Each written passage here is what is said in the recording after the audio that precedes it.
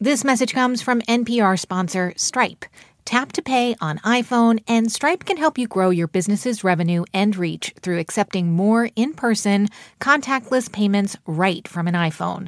To learn how, visit stripe.com/tapiphone. Hey everybody, it's Manoush here. A quick note before we get started. The TED Radio Hour team is now working from home. Maybe you are too, because lots of things in our world are changing for all of us. But we want you to know that we are working extra hard to keep bringing you great stories and big ideas each week.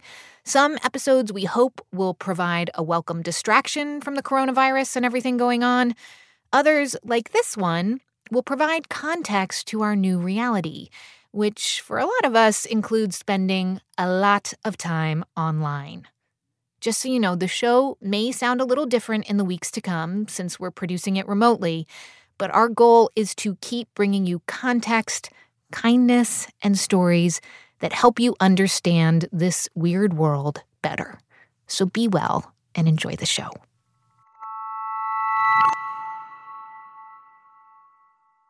This is the TED Radio Hour.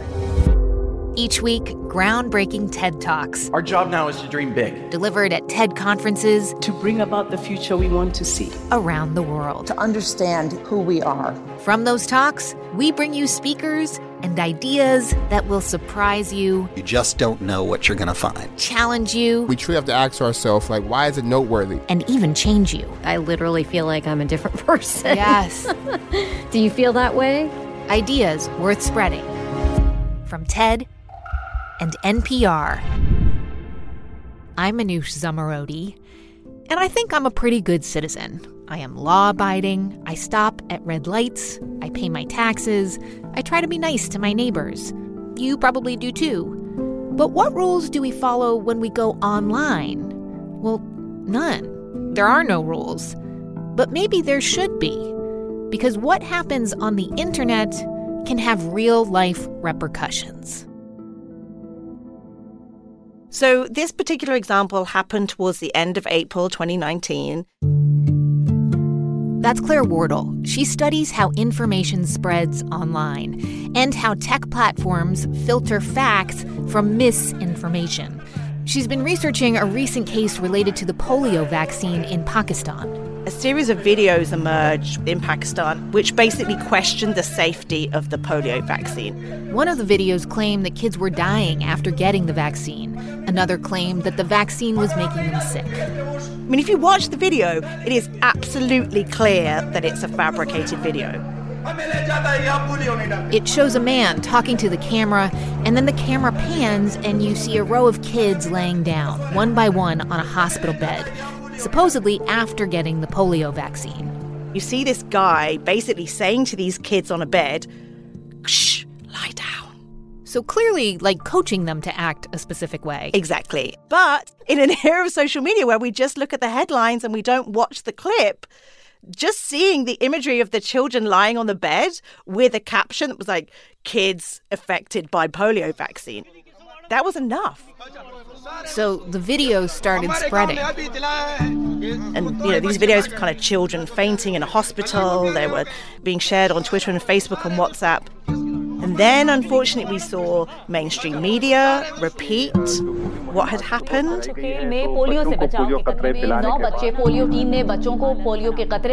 And even though some of them said, well, there are reports that we're looking into, it just gave more flames, more oxygen to these rumors. And in 3 days, we had a terrible situation where thousands of family members were taking their kids to hospitals. So the hospitals were overwhelmed. There was a protest and a health clinic was set fire. 3 people lost their lives. And as a result, Pakistan had to stop and suspend its polio eradication program. And this all happened in a space of 3 days. Just 3 days from when the videos first got posted to complete panic. But it's not like that panic came out of the blue. The images played into very real fears that were already out there. Yeah. So some of the most effective disinformation is that which has a kernel of truth. We have to acknowledge that there were concerns in Pakistan and has been for a long time around vaccination. So you also had this sense of, well, maybe there is something to it. And actually, the CIA went into Pakistan before 2011 pretending to be vaccination officers trying to get DNA from bin Laden's family. Oh, yeah, that's right. Yeah. So that had created a context where there was concern about the West coming in and vaccinating children. So when you take a case study like this, there are so many elements, but it was kind of like a tinderbox, and somebody threw the match in, and the fire took off, and then oxygen was given by news organizations and by others saying there's something to this. Whether it's vaccinations in Pakistan or here in the U.S., rumors that the coronavirus is a hoax or worries about tampering in elections, misinformation is everywhere. We are just living in a polluted information environment. The problem is that we, as the general public, we're kind of being weaponized, because if we didn't share this stuff, we'd be okay. And there might be people who are like, well, who cares? People can talk all they want, sticks and stones. But that's not really true, is it? Yeah.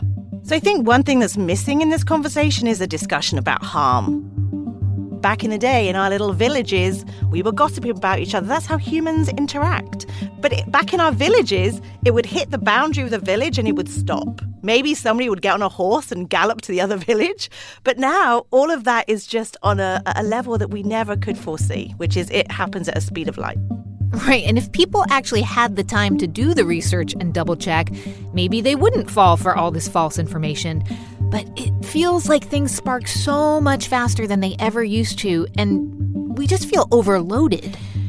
So because we're overloaded, as you said, we rely increasingly on heuristics, which are mental shortcuts which help us make sense of credibility. So all these shortcuts, whether it's names or logos, takes us as humans a long way towards believing something, even though if we slow down, we did all the checks, 90% of the rubbish online we could fact check. Anybody on the street could do in 2 minutes. The problem is we are not checking. We could have this conversation almost any week of this year, and misinformation would be impacting people's health, what they're eating, what they think about climate. On some level, you want to say, oh, it's frivolous. Is it, misinformation, whatever, it's always been around. But when you actually study this and you look at this every single day, the magnitude is significant. I mean, misinformation is certainly one of the big problems that we're all dealing with, but it's far from the only one. This is Zeynep Tufekci. She's a sociologist who studies the ways technology impacts society, which today is like every possible way. With the technology now, we have the infrastructure that can monetize like little snippets of our attention to try to grab it. Like your phone is almost like this Darwinian competition where all the apps are like, me, look at me. And they're all doing whatever they can to say, turn on my notification. And if you turn them on, they're like, look at me, click on me. Because they make money by grabbing your attention and selling it to people, or grabbing your attention and then recording your information. Search online, like a photo, share a link. The stuff we do all day, every day tells tech companies about our habits, our interests, our location, age, gender. And if you have that much information on people, that information is going to be misused. Governments are going to go after it.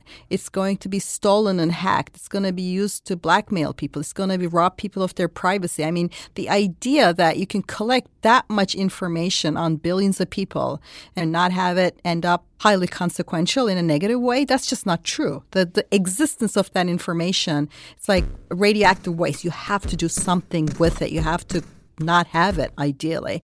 But data collection is how the web as we know it functions. It runs all our platforms and apps, and it's how tech companies make money.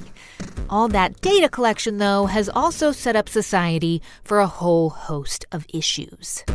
The gig economy is a great example. The gig economy, where companies use big data to decide wages and schedules. Make Zeynep work from 10 to 3, 5 to 7. Which is convenient for some. Clean up 11 to 12 o'clock. But for others, it's a brutal schedule. Yeah, Kind of is. It's terrible. And then there are the algorithms, which decide, like, who gets insurance. Where you're going to get hired. Who gets a mortgage. So they're making decisions. Important decisions, but we don't know how they work. Right. Algorithms that are being used for gatekeeping, that's a huge problem. And, of course, there's mass surveillance. Not just online, increasingly with sensors in the offline world. There are cameras everywhere. They're being linked to facial recognition systems. And to some degree, we know all this. But we also know that we depend on these platforms, and we don't feel like we have much of a choice but to use them. I mean, I feel like we could go on with the issues, but the way that you have summed it up is to say that combined all together, we're creating a low-trust society. What does that mean? So we haven't built institutions of trust and verification into the digital infrastructure. What you have is basically like word of mouth and kind of your gut feeling and mostly frustration. So imagine a world in which instead of having food safety managed by government and companies and mandated, right? We just throw you into a supermarket and say, hope you have a good chemistry lab in your basement. Hope you can tell if there's E. coli in your salad or if there's salmonella in your eggs. We don't do that, but that's exactly how we are doing things online. We throw people into the online world and we're like, buyer beware. Hope you can figure out what's fake and what's real and what's misinformation and what's phishing and what's stealing your information. And good luck. So, what can we do? This needs to change. In 2017, Zeynep Tufekci gave a TED Talk. Now, I can't offer a simple recipe because we need to restructure the whole way our digital technology operates. I was in the audience that day, and actually, I gave a talk at that same TED conference on how technology is changing the human experience. It's what I've been reporting on for the last decade. And at the time, there were some people who thought that Zeynep and I were being alarmist. But now, lots of people are questioning the power of technology to influence everything from how we spend our time to what we believe. This is really a significant transition in human history. It's not the first one. It's probably not the last one, but it's just as significant as almost anything I can think of. Our online lives have become our real lives. There's less and less distinction. But who decides what's right or wrong in this vast virtual space? Can the same laws that govern nations apply to the borderless World Wide Web? Or is it just up to you to navigate this new era in human history? So today on the show, writing the rules for life online, figuring out how we can rebuild trust in the internet. Many thanks to misinformation expert Claire Wardle and sociologist Zeynep Tufekci. You can find both of their talks at TED.com. You're listening to the TED Radio Hour from NPR. I'm Manoush Zomorodi. Stay with us.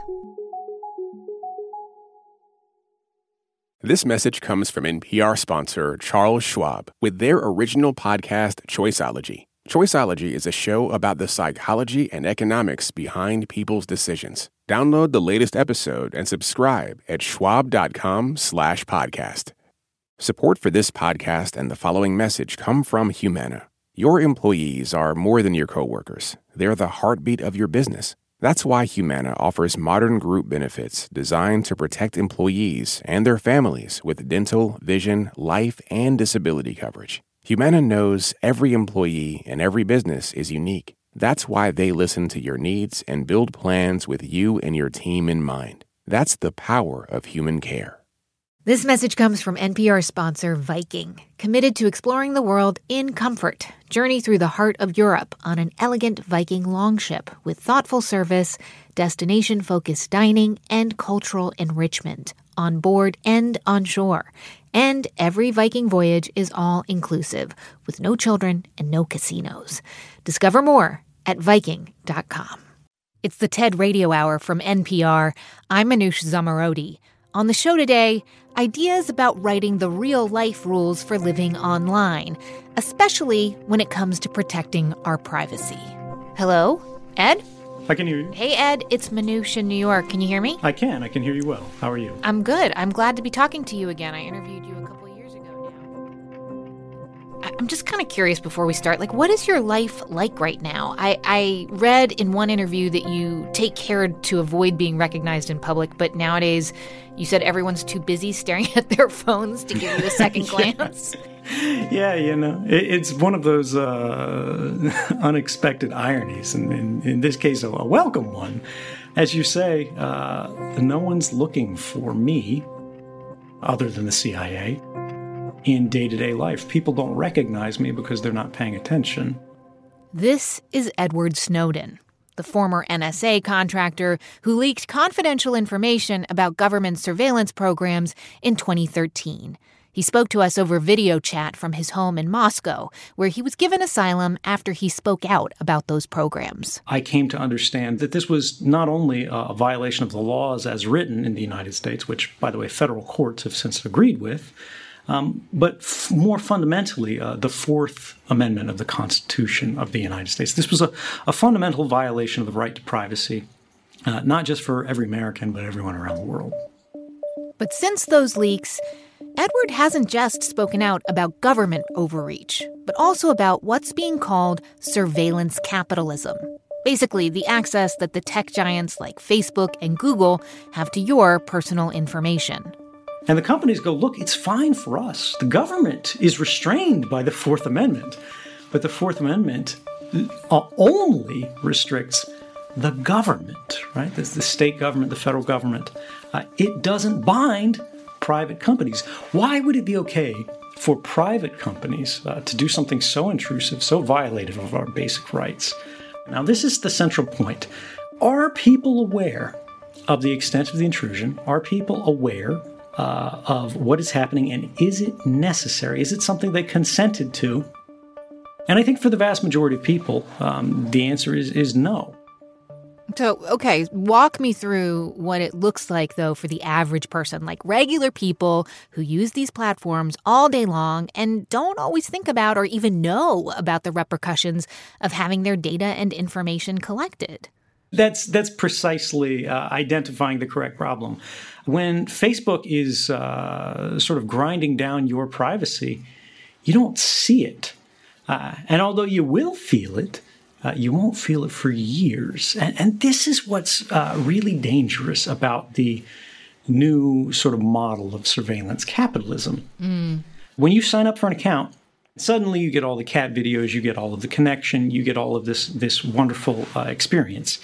But then, 6 months on, 6 years on, you have not seen what happened as these companies have quietly created perfect records of everything you've done, right, everywhere you've gone, everything you've clicked, everything you've liked, how long you've stayed on a page, when you had to scroll up to reread a section. All of that is captured. And they use this to model ways to influence your behavior, to actually shape and manipulate the decisions you make as a human being. And then they sell this capability, or rather, at least rent this capability. Facebook says they don't sell data. Which is absurd, because what they're doing is they're collecting all of the data and then they're selling the use of the influence they can derive from this data to the highest bidder, right? What they're selling is access to your eyeballs. What they're selling is access to your mind. And then they go, well, okay, yes, all of this data is being collected, but it's just data, right? It's fairly benign.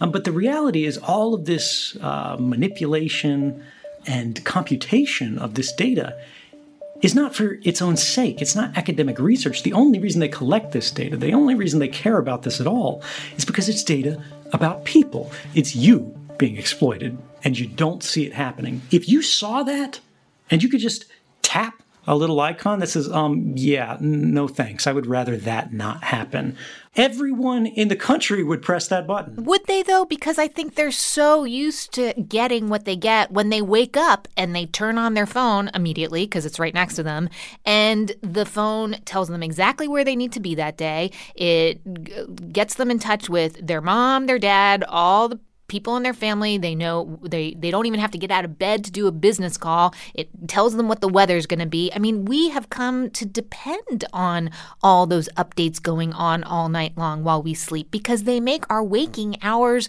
possible. We are living in a connected world where these companies, I think, would say, well, why do you think it's free that you get all that information? And how the heck do you expect it to be so personalized if we don't know you? Well, no, this is a great point, and I think it's half correct. There is a presumption underlying it there that these capabilities would not be possible without spying on everyone all the time. And that's simply false. That is entirely a profit-making activity on the point of the companies.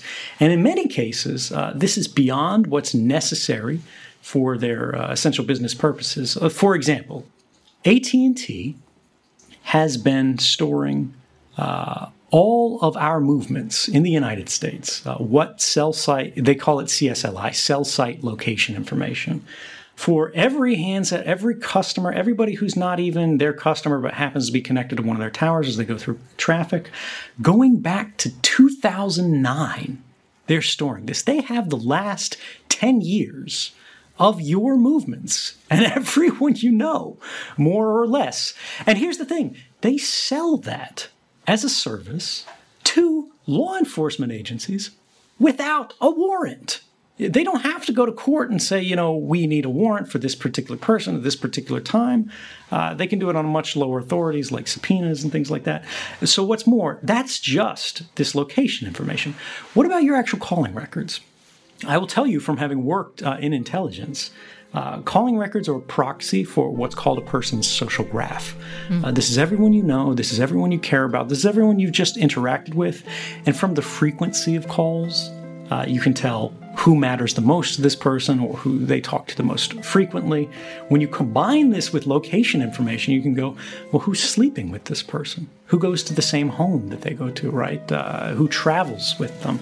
Where are their children? And all of these things based on what we call co-traveler tracking, right? When you see phones moving in tandem from cell site to cell site throughout the day, you can infer all of these things. Well, that is a terrifying thing, but that's the state of play today. But I think most people listening are like, yeah, that sounds bad, but you know what?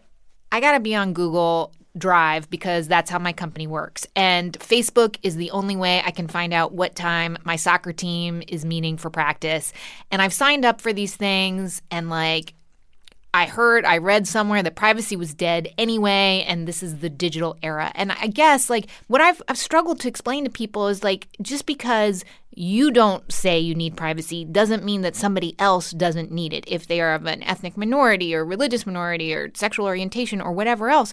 But also, isn't it human to have thoughts that other people don't know about, to have conversations with yourself, and they can be as rude or mean or unkind or even violent. But the point is, if you don't act on them, that's okay. It's your mind. It's your brain. That's the pure definition of privacy to me.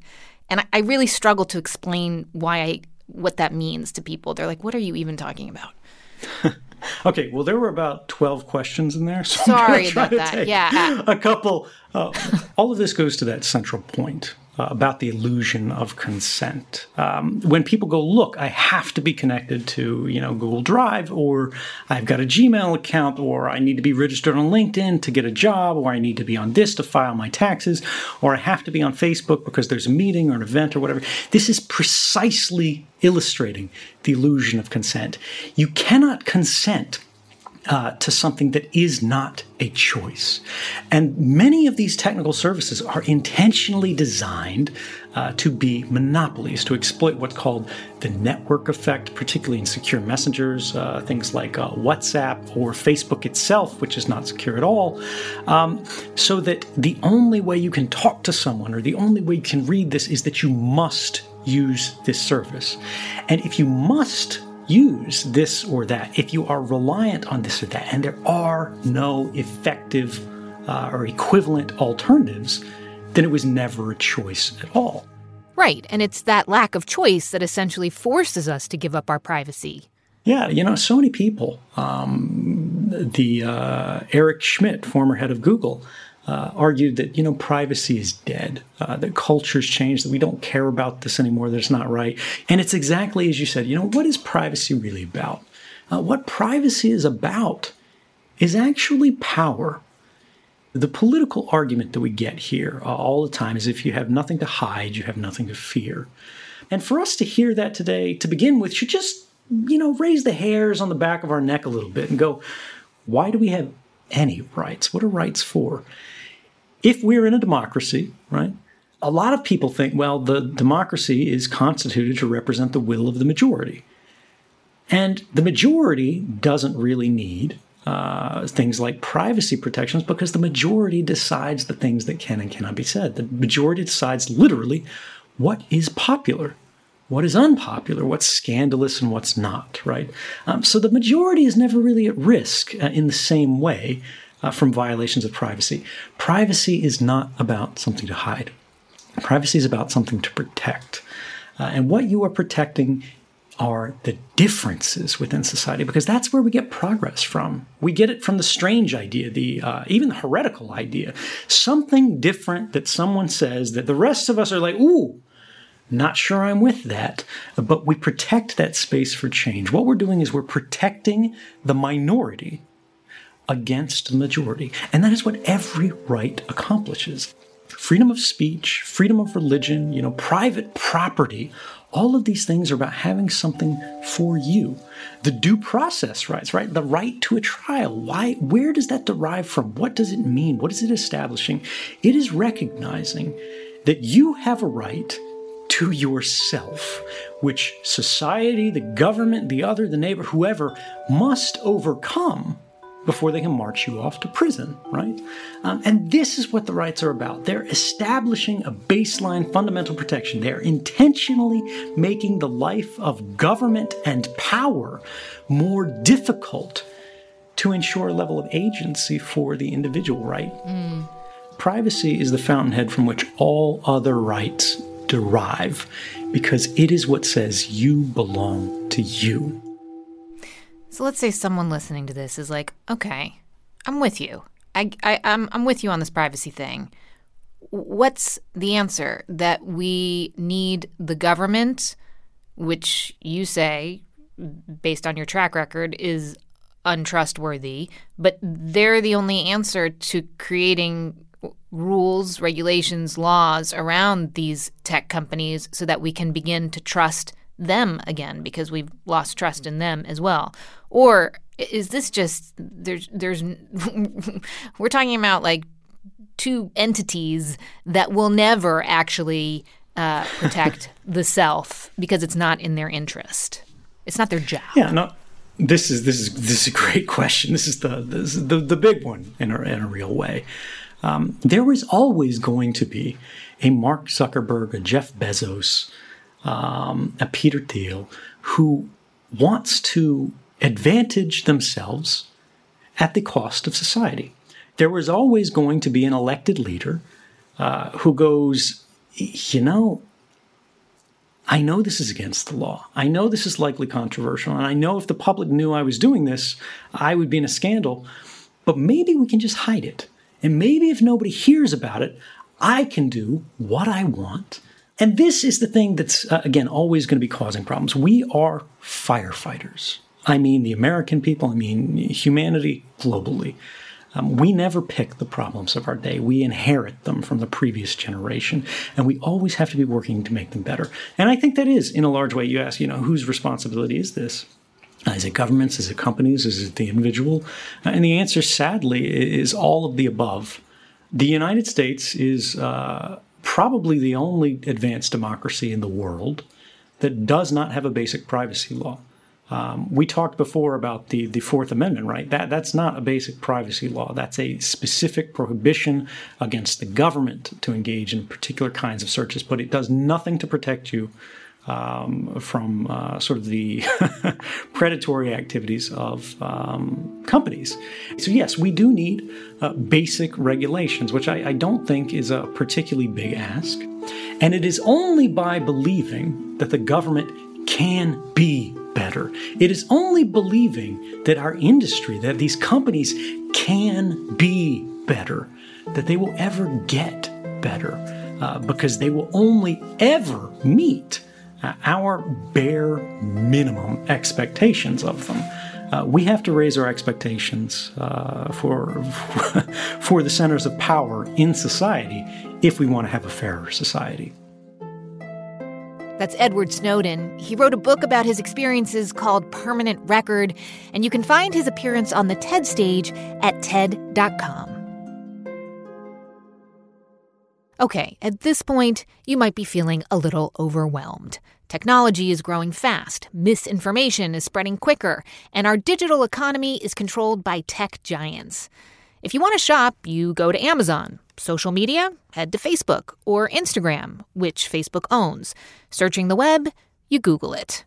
What's missing in all of this? A choice in the services we use. Something one woman is working very hard to change. My name is Margrethe Vestager. I am the European Commissioner for Competition. And Margrethe says it's tough to ensure the internet is safe and fair if the playing field is skewed. I work with competition law enforcement, making sure that companies don't do cartels. By cartels, she means businesses coming together to form monopolies. You cannot buy yourself a nice cartel. You cannot come together as businesses in secrecy, squeezing out your competitors. You probably don't know many EU commissioners, but you might know Margrethe as the woman who's been fining tech companies for not following European law. Breaking news this morning, it is official. Today, the Commission has decided to fine Google. In 2018, Margrethe slapped Google with a record fine of $5 billion. $5 billion over its Android operating system. For breaching EU antitrust rules. It's the largest antitrust penalty ever leveled at a single company. The tech giant has 90 days to make changes or face penalty payments. She's launched investigations into Google, Amazon, Apple, Facebook. Margrethe Vestager, the EU's competition commissioner and resident dragon slayer. She hates the United States perhaps worse than any person I've ever met. Wow. What she does to our country, she's suing all our companies. The purpose is to ensure competition and innovation for the benefit of European consumers. And that, she says, is the key to building an internet we can trust. Part of building trust is that you know there is a consequence if someone betrays your trust and do something illegal, something that they shouldn't do. Because if it's without consequence to betray people's trust, well, then trust disappears. And I think that is what is eroding societies and democracies. We need trust to make our society work. In just a moment, Margrethe Vestager explains how she's working to build that trust. On the show today, writing new rules for our online lives. I'm Manoush Zomorodi, and you're listening to the TED Radio Hour from NPR. Support for NPR and the following message come from State Farm. As a State Farm agent and agency owner, Lakeisha Gaines understands the support small businesses need. Every day, we get the privilege of helping people to recover from the unexpected, realize their dreams, and help manage the risk of everyday life. And for small business owners, we help them to think about all the things that are necessary so that they can continue to run their businesses successfully without interruption. As a business owner myself, I first reflect back to the experiences that I have. So we look at their liability, we look at their retirement, we look at the interruption coverage, everything that they need in order to continue to operate efficiently. Talk to your local agent about small business insurance from State Farm. Like a good neighbor, State Farm is there. This message comes from NPR sponsor Mint Mobile. From the gas pump to the grocery store, inflation is everywhere. So Mint Mobile is offering premium wireless starting at just $15 a month. To get your new phone plan for just $15, go to mintmobile.com/switch. It's the TED Radio Hour from NPR. I'm Manoush Zomorodi. And on the show today, ideas about building trust in the internet. We just heard from EU Competition Commissioner Margrethe Vestager, who says the best way to build that trust is to make competition fair. And to do that, Margrethe is looking to the past, to the very first time that Europe built a fair marketplace across its borders. Let's go back to 1957. Europe was destroyed. Here's Margrethe on the TED stage. A world war had emerged from Europe. The human suffering was unbelievable and unprecedented. The sound of ruin is silence. The smell of ruin is sick with the scent of dead and dust. In order to avoid Europe being sort of the cradle of a third world war, we have to do something radical. We have to work together in a different way. Will there be peace or war? Representatives from 6 European countries had come to Rome to sign the treaty that were to create the European Union. And one of the many building blocks was a common European market. Part of the inspiration came from the US, because in the US that was already sort of part of the societal contract for decades by the Sherman Act. So they took the inspiration from antitrust to say, well, you have to be innovative, you have to offer affordable prices, good service, high quality, come up with the latest. So we put a frame around this market to control bad behavior. And within that framework, we say, now go compete. Now let the market powers work so that the customers and consumers, they get the best of what a market can offer. So how unlikely was it that people would actually come together to agree on this standard set of rules? Well, I think back then it was almost a miracle because we have a history of fighting our neighbors. Coming together and agreeing not only on values, but also how you put values into real life. That was a man-made miracle. And here literally man, because it was man who was writing these rules. But the thing is that it worked. Europe has been at peace ever since. But the key difference now is that we have a global economy that's driven by big tech companies, right? They have the highest valuations of any corporations. They operate around the world and on the internet. And governments haven't really placed boundaries on them. So where are we now when we look back at 1957 in terms of applying those ideas? Well, we still have some way to go, to say it mildly, but the fundamentals are the same. The reason why it was necessary to frame the market in this respect was human nature. And human nature doesn't change with digital technology because it's about greed and fear and power. Of course, we are profoundly challenged to fully grasp a fully digital economy because the dynamics are different from how it was in the old days 10 years ago.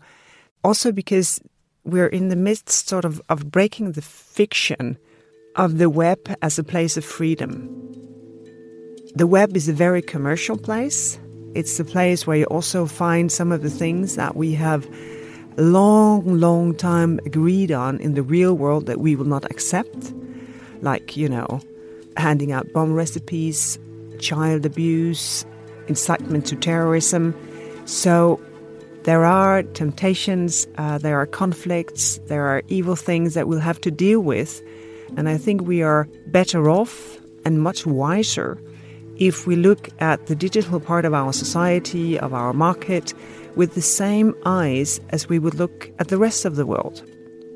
Because otherwise, I don't think that we can maintain democracy.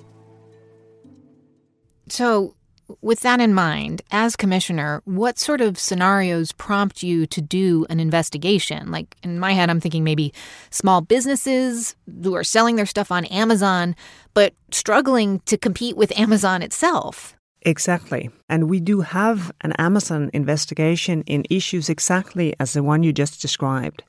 Because on the one hand side, it is great that small vendors can find a marketplace where they can be helped with shipping and payments and, the things that makes it easy to do e-commerce.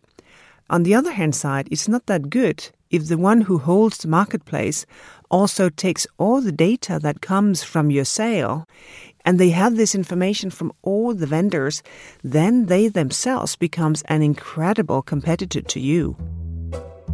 Because imagine sort of an old school marketplace where you have people coming in with their different products.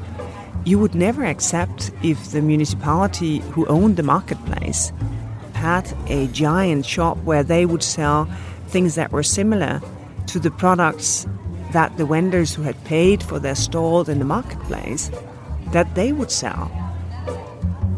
And there's a lot of parallels in sort of the real world where we have discussed in depth how we would like things to be and agreed upon it and enforced it over decades.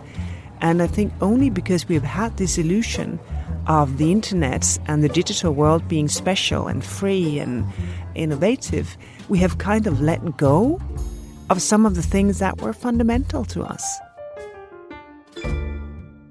So clearly small businesses benefit from your work. But what about the big guys? Some of them are kind of trying to beat you to the punch. Mark Zuckerberg, the CEO of Facebook, for example, has said he wants to be regulated. Please put framework around our company so we know when we're complying and not complying, he's basically said.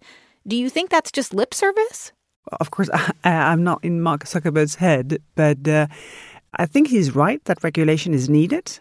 But if you want regulation, you would also start with yourself. You would consider your business to say, well, I know it takes time for a regulator to get the legislation right. So I will start with myself to make sure that my fundamental values and the values reflected in the society where I do my business, that they are also reflected in the way I do business. Do you think that people are starting to understand that what happens online in the digital space really does affect what happens in the real world, that the two aren't that separate? I think so. I think slowly but surely. For me, the important thing is that we live in a world with consequences. That be a digital world or a physical world, or when the two things, they kind of melt together as they do now. Just as there's no such thing as a free lunch, I'd say there's no such thing as a paradise without a snake. That's EU Commissioner Margrethe Vestager. You can find her full talk at TED.com.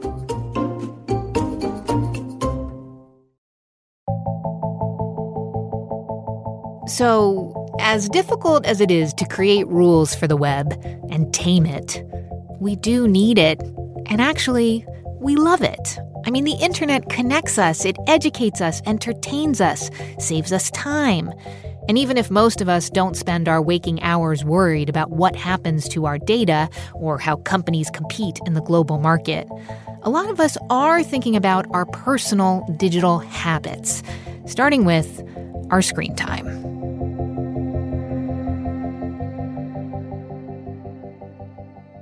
As a psychologist, what do you tell people who say, oh, man, I can't. I love being on Instagram. I want to see what everybody's doing. And oh my gosh, the news, there's just so much going on. I can't stop looking at the alerts. What do you tell people? I think the first question to ask people is, how many hours of the day or minutes of the day do you spend where you can reach your phone without moving your feet? That's a good question. Yes. Yeah, and when you ask people this, about 75 to 80% of adults say 24 hours a day. Oh, that's a lot. This is Adam Alter. He's a professor of marketing and psychology at NYU's Stern School of Business. And I'm the author of Irresistible. And Irresistible is about how we can't seem to tear ourselves away from our screens. By now, we've all heard about how our relationships with our phones can be described as, well, for lack of a better word, codependent. I'm lying in my bed, I can reach over to my nightstand. I'm awake, it's on the desk next to me, it's in my pocket. Because it's functionally there all the time, it may as well be a part of our bodies. Adam has spent most of the last decade tracking how we're spending more and more time on our screens. Now, before the introduction of the iPhone, it was a couple of hours, and that was usually just in front of a TV. We only spent about 18 minutes looking at our phones. Once that device was introduced a few years later, 10 years later, actually in 2017, we were spending about 3 or 4 hours a day looking at those screens. Sometimes for kids, 5 or 6 hours a day. Personal time, exercising, hobbies, conversations with friends and loved ones used to be a couple of hours a day. It was now about half an hour or even slightly less than half an hour a day. And that had changed in just a decade. And Adam says it's not like all those hours are spent learning a new language or meditating. Big surprise, most of that time is spent on games and social media.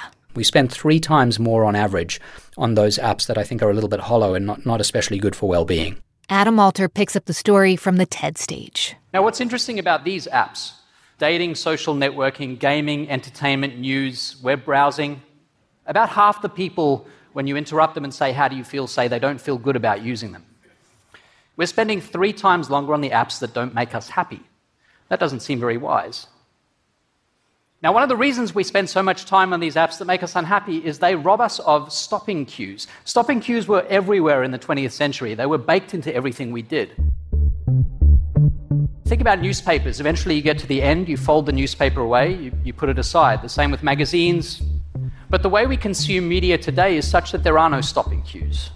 The newsfeed just rolls on, and everything's bottomless. Twitter, Facebook, Instagram, email, text messaging, the news, and when you do check all sorts of other sources, you can just keep going on and on and on, on and on and on, on and on and on, on and on and on.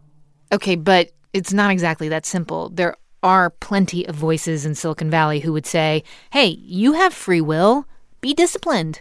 In practice today, absolutely, that's true. But it's also really that it's not a fair fight, because to be completely frank with you, I don't think they're great products. I just think they are hard to stop using.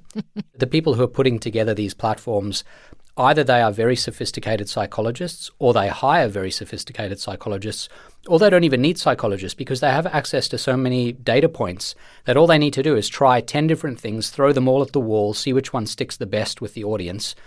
And we as consumers have no insight into that. We don't know that that's going on.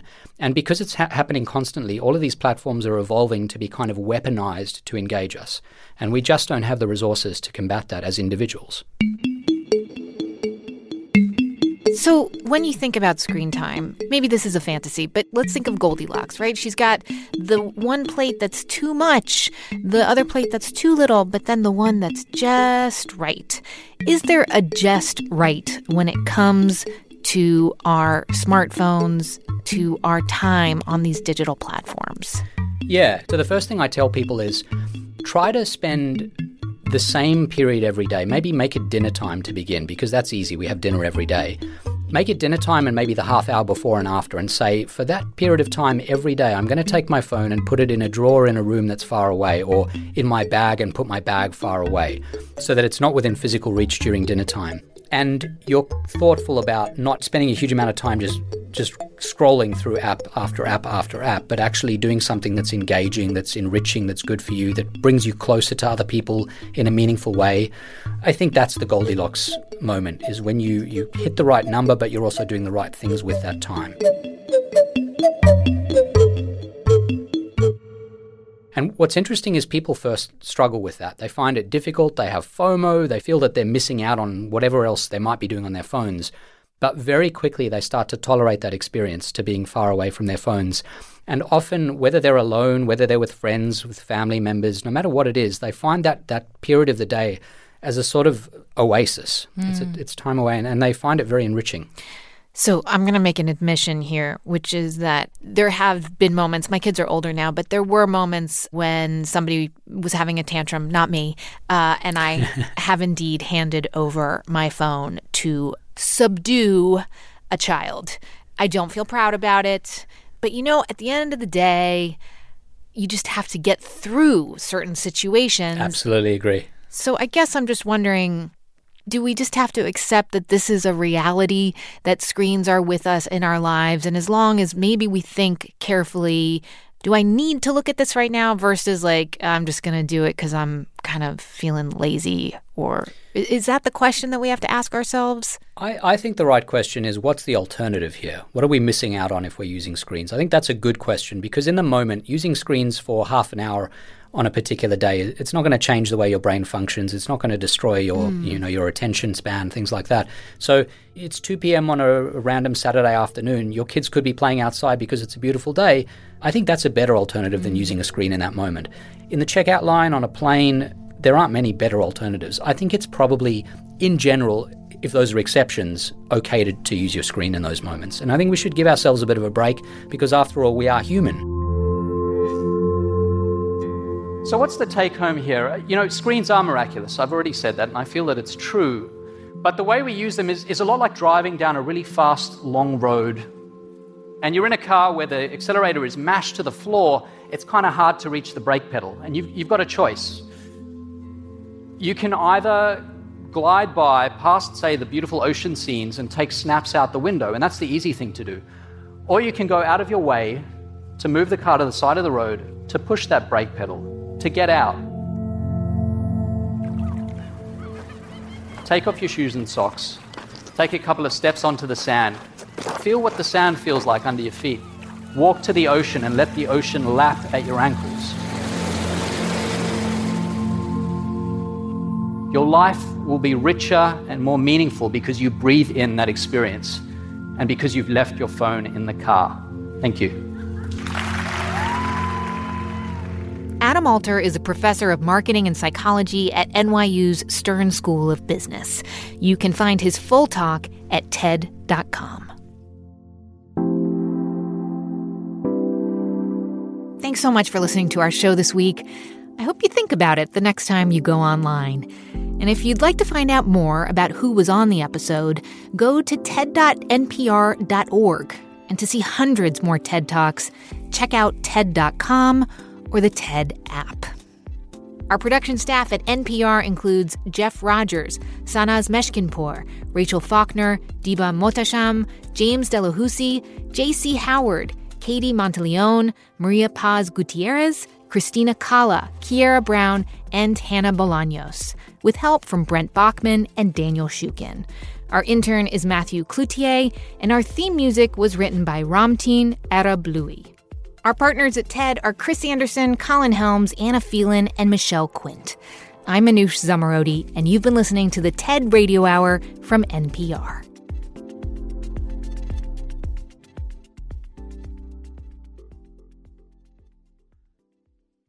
This message comes from NPR sponsor Stripe.